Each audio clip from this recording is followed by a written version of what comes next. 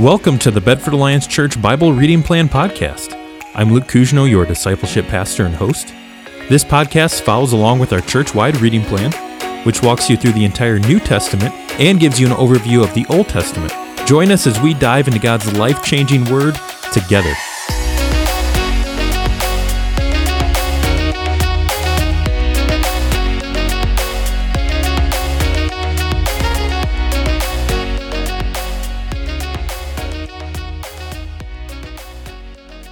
Welcome back to the BAC podcast. I'm Luke Cousino, and as always, I'm joined by Pastor Ryan. How you doing today, Pastor Ryan? I'm doing good.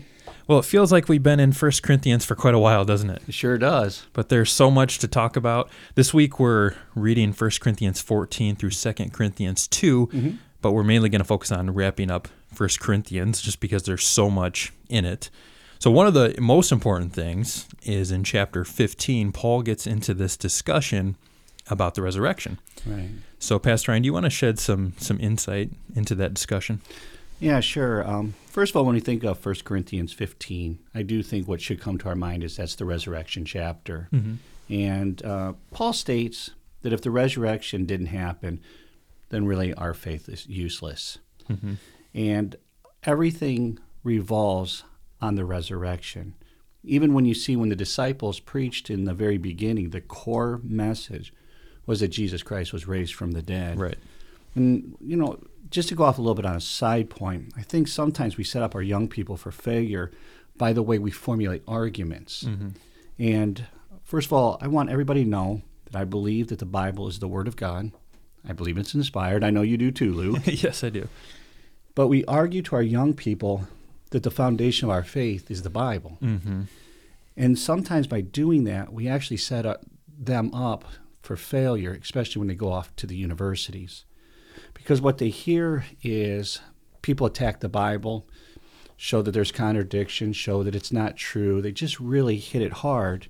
And then what you see a lot of our young people then do is think, well, if the Bible's not true, or if I'm not even sure if I can believe in the Bible, then I don't even know if I can believe in my Christian faith. Right.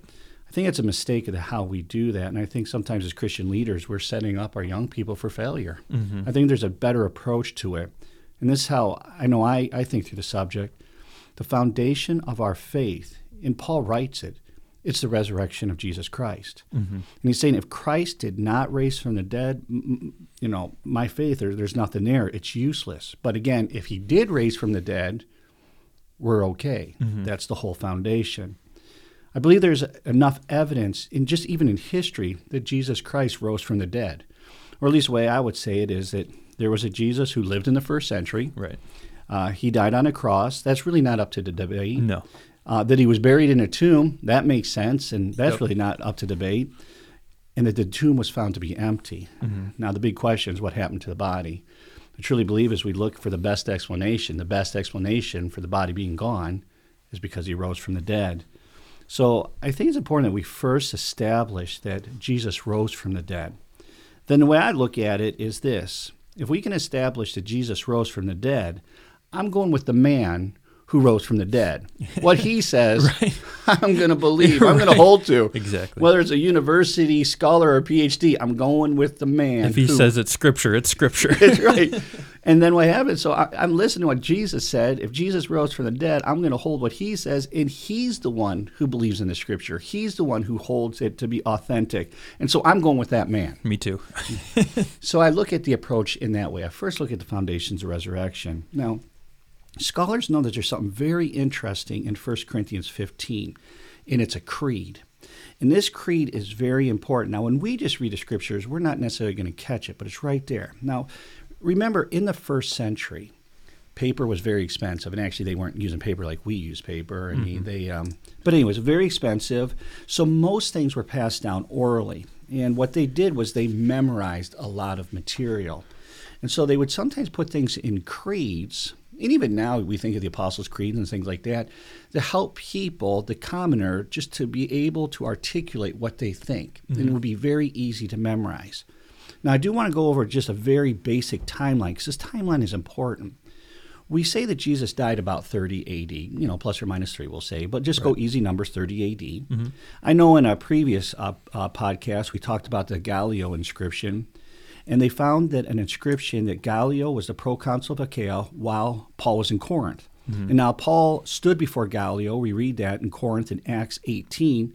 So we know that Paul was in Corinth in the early 50s AD. Right. Actually, they dated about 51 AD. You realize that's only about 20 years after the death of Jesus. Yeah. So we're talking about from 30 AD to about 50 AD, easy numbers, 20 years. Now, if you have your Bible or someone's listening to this, there's this creed, and it's in 1 Corinthians 15, it's 3 through 5.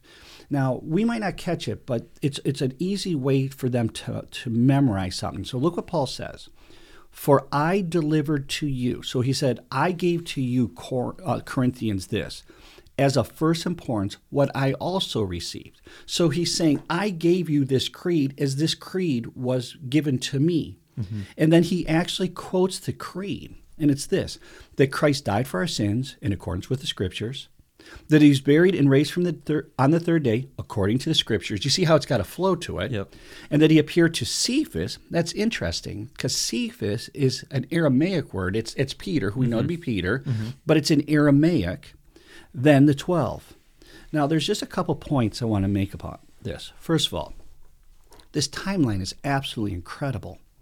Skeptics sometimes say the resurrection became a legend over time. Right.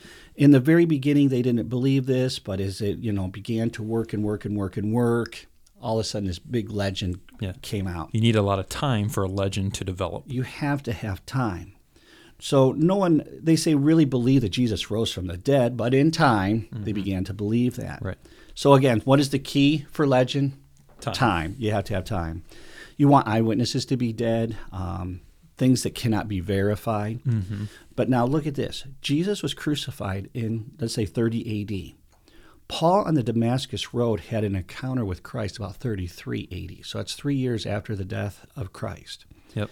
But in Galatians 1:18, 3 years after his conversion, Paul met with Peter, Cephas, and James. Why was he meeting with them? He wasn't one of the original 12. So he's going back to the main men, and he's talking to them. It's believed here that creed was given to him. So when this creed was given to him, that means he got this creed in 36 AD. That means from the very beginning, the church was already proclaiming that Jesus Christ was raised from the dead, from the very beginning. Right. So this means it's not a fabrication. Yeah. It means it's not a legend. From the moment of the event, they were preaching the resurrection of Jesus. And another reason this is important is many skeptics will say that Jesus was just a good guy, just a good teacher, but he never claimed to be God. It was Paul who, in a sense, made up the Christian story. Yet this creed shows that can't be the case, because before Paul became a Christian, the church was already proclaiming Jesus was resurrected and the one that they should put their trust in. So I do want to remind listeners that there is good reason for us to believe in our faith. And we don't have to check our minds out at the door. In fact, there are many skeptics who've looked into this subject to disprove Christianity, and guess what's happened? Many of them became Christians. They turned into Christians. I think of one of the more famous ones right now is Lee Strobel. Lee Strobel. Yeah. So I do want you to remember that the disciples, again, they died for the resurrection. They gave up their life for it. And you only die for what you believe to be true. Right. And so it shows that they truly believe that Jesus rose from the dead. They never recanted from that. And we don't die for things that we believe is a lie. Yeah. So there's good belief and foundation for the resurrection. Yeah, they believed it from the beginning. They taught it from the beginning. From the very beginning. There's no way 6 years or 3 years is enough time for a legend like this to be developed. And all these eyewitnesses are still alive. And Paul says that here. Check them out. Go ask them. Go ask them. They saw the risen Christ. Yeah, that's fascinating. One comment I wanted to make about this chapter is Paul says that if the resurrection is not true, then we are to be pitied more than all men, right? Well, one thing that has always made me think is, am I living in such a way where that would be true?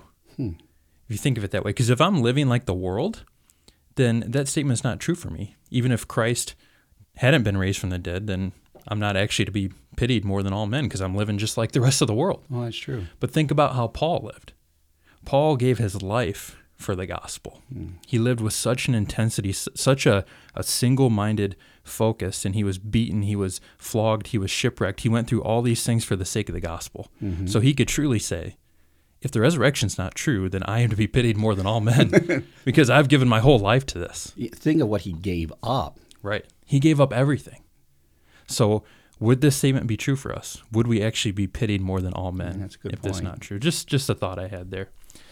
Well, another thing I wanted to talk about in this section of 1 Corinthians is speaking in tongues. Oh, you got that one. Another controversial topic in 1 Corinthians. Paul pulls out all the big guns in this letter. I tell you what, the Corinthians must have had a lot of questions. They're just like us. So speaking in tongues can be a pretty controversial topic, but I want to talk about this in context. So chapters 12 through 14 are kind of one unit. Remember, we talked about last episode that the chapters of Scripture are not inspired. They were added much later. So chapters 12 through 14 are kind of one thought for Paul. And just to give a little background here, it appears that the Corinthians were being somewhat prideful about their spiritual gifts. There were some people who were sinfully desiring the gift of speaking in tongues. You know, it's kind of a flashy gift like, hey, I must be more holy than you because look what I can do. I can speak in tongues. So speaking in tongues seems to kind of been causing division amongst the Corinthians. So Paul is going to address this. And he starts in chapter 12. Chapter 12, verse 7, he says, a manifestation of the Spirit is given to each person for the common good. Okay, so he's saying every believer in Christ has a spiritual gift for the purpose of building up the church. And as he's talking about this, he compares the church to a body. We've made reference to this before. He says, just as every part of your body has a role to play, so every member of the church has a role to play. No matter how small it is, everybody has a role to play. And notice the language he uses too in chapter 12. He says, the Spirit apportions to each individually as he wills. God arranged the members in the body, each one of them as he chose. So what Paul's saying here is there's no room for boasting. What did you do to earn your gift? It's a gift. That's why it's called a gift. God gave it to you. God chooses to give these gifts by his grace. So there's no room for boasting. So that's chapter 12. He says everyone has a role to play. There's no room for boasting. Then we come to chapter 13, and this is the love chapter. This is the one that's usually read at weddings and such, and rightfully so. But in context, he's actually talking about spiritual gifts. He's saying you can have all the spiritual gifts in the world, but if you don't have love, it means nothing. He says, if I speak in the tongues of men and angels, so if I speak in tongues, if I have prophetic powers, if I have faith, if I have all these gifts, but I don't have love, it's useless. It means nothing. So he's saying in chapter 13 that spiritual gifts must be used in love to build up the church, not for division like the Corinthians were doing. Then we come to chapter 14, and Paul addresses tongues a little bit more directly. And remember, the Corinthians were arguing that tongues were kind of a superior gift. Now, just for clarity's sake, the word tongues it's the Greek word glossa. It's also the same word used for languages. So speaking in tongues could be also translated speaking in languages, maybe making it sound a little bit less mysterious. But what is it? What is speaking in tongues? Well, we know that sometimes it can be speaking in known languages. So we look at Acts 2, for example, Pentecost, the Holy Spirit is poured out on the disciples, and the disciples start speaking in languages that they themselves don't know. But the audience, they hear in their native tongue. They hear the gospel in their own languages. So sometimes speaking in tongues can be in known languages. One thing to keep in mind, though, is that Acts 2 is kind of a unique time in salvation history, so it may not necessarily be a pattern or a model for the rest of history. So the New Testament also portrays tongues as not being known languages as well. So for example, in 1 Corinthians 14, verse 2, Paul says, for one who speaks in a tongue speaks not to men, but to God. For no one understands him, but he utters mysteries in the Spirit. So notice what Paul doesn't say here. He doesn't say, if you speak in tongues, there's a chance that somebody will understand the language you're speaking. Paul describes it really as a prayer to God through your spirit. It's like a prayer occurring in the spiritual realm where we're speaking to God, but our minds are bypassed in a sense, and we don't fully understand what we're praying. So speaking in tongues can be known languages at times, it appears, but Paul also seems to portray tongues as something that nobody understands. Now, a couple other points I want to make here, though. Scripture is very clear that tongues are not ecstatic. You're not in a trance when you're speaking in tongues. It's something that the speaker they can be self-controlled. So at Pentecost, for example, the disciples were able to stop speaking in tongues so Peter could come up and preach, right? They weren't out of control. 1 Corinthians 14, Paul says, if any speak in a tongue, let there only be 2 or 3, and each in turn, and let someone interpret. So he's telling the Corinthians, it's clear that the speakers can control themselves. They're not in a trance. They're not out of control. They're self-controlled. And along with that, he makes it clear it's to be done in an orderly manner. Paul says if somebody has the gift of interpretation, let there be 2 or 3 who speak in tongues in the gathered worship service. But if there's no one to interpret, he says, let each of them keep silent in church and speak to himself and to God. So if there's no one to interpret, he says, it's best not to speak in tongues during the church gathering. So he makes it clear it's not something just to be done randomly or for show. And he makes it very clear as well that tongues are not a superior gift. He actually says in verse 19, I would rather speak 5 words with my mind in order to instruct others than 10,000 words in a tongue. So remember, the Corinthians thought tongues were superior, but Paul says, no, it's actually better to instruct and build up the church. It's better to seek gifts like prophecy, where the church can be more directly built up and where the visitors will be able to understand. Now, Paul does encourage speaking in tongues in private, and he actually says in verse 18 that he speaks in tongues more than all of the Corinthians, more than all of you. But in public, he says it must be done orderly and with interpretation, or not done at all. He also makes it clear that not everybody speaks in tongues. So at the end of chapter 12, where Paul is talking about how God has arranged the parts of the body, the parts of the church, he asks a series of questions. He says, are all apostles? Are all prophets? Are all teachers? Do all work miracles? Do all possess gifts of healing? Do all speak with tongues? Well, the implied answer here is clearly no. He's saying everybody has a unique role. So this means that tongues are not a requirement or a sign of salvation. It's a gift that some people have, but not everyone, just like any other spiritual gift. Now, one last question I think we have to ask here, because this can be controversial as well, is are gifts like tongues and healing and these more miraculous gifts, as we call them, are they still distributed by the Spirit today? Right? This can be a controversial topic because some people would argue that only the original apostles had these gifts to kind of validate the gospel message initially. But if you look in chapter 13, Paul argues that love is superior to all spiritual gifts because love lasts forever, whereas spiritual gifts are temporary. He says in verse 8, chapter 13, verse 8, as for prophecies, they will pass away. As for tongues, they will cease. As for knowledge, it will pass away. But when will that happen? Well, he says in verse 10, when the perfect comes, the partial will pass away. He's talking about the second coming of Christ. So it appears that spiritual gifts will end at the second coming. They will have served their purpose at that point, but they won't end before that point. There's no indication that they have ended before then. And remember, Paul encourages speaking in tongues in private to the Corinthians. So that seems to indicate that the Spirit still distributes this gift to some people. So just to kind of recap this, just to give a quick summary, remember that tongues can, sometimes it appears to be known languages, but sometimes they're not. It's a gift that some people have, but not everyone, just like any other spiritual gift. It's not a superior gift, but it is one of the spiritual gifts. In the church gathering, Paul says speaking in tongues should be done orderly and with interpretation, or not at all. And like all gifts, like all spiritual gifts, this gift shouldn't be done for show. It shouldn't be abused.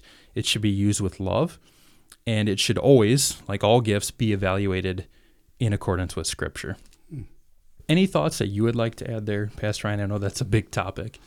Well, just one thing quickly. I know that you're talking about in chapter 13 being the love chapter. I think you make a good point. It's really easy for us to get caught up in pride. Mm-hmm. Sometimes we call it gift projection. Yep. It's not in the Scriptures, but it's what we call it. If you have the gift of teaching, then guess what you think? Then doctrine is the most important thing, and anyone who isn't as smart as you begin to look down upon. People who have the gift of mercy. Yep. If someone else doesn't have such a gift, then they think, well, what's wrong with you? Or, the gift of giving. Mm-hmm. We call this gift projection. We just really need to be careful with that. We don't want pride to be the thing that moves us. Really what our desire is to grow closer to Christ. Right. Yeah, and clearly the Corinthians were struggling with that. They were saying, hey, I've got the gift of tongues and you don't. Look at me. But Paul's saying, no, you got it all wrong. It's all about love. It's all about building up the church. It really is. Our gifts should never be used for division. They're not a cause for boasting because they're gifts. We didn't do anything to earn them anyway, so how can we boast? I've seen that happen a lot. I mean, if someone has the gift of evangelism, we should all be sharing our faith, but they seem to have an easier ability to do that, and then they'll look at people who are a little bit more struggle with it and say, what's wrong with you? What's wrong with you? Yeah. Why aren't you going door to door? Yeah, well, you have the gift, and not all of us do. Exactly. Yeah, that's a good point. Well, that's it for 1 Corinthians. Next week, we'll start our journey into 2 Corinthians. So tune into that as we help you get into the Word until it gets into you, and as we equip you so that you can go out and you can be a world changer.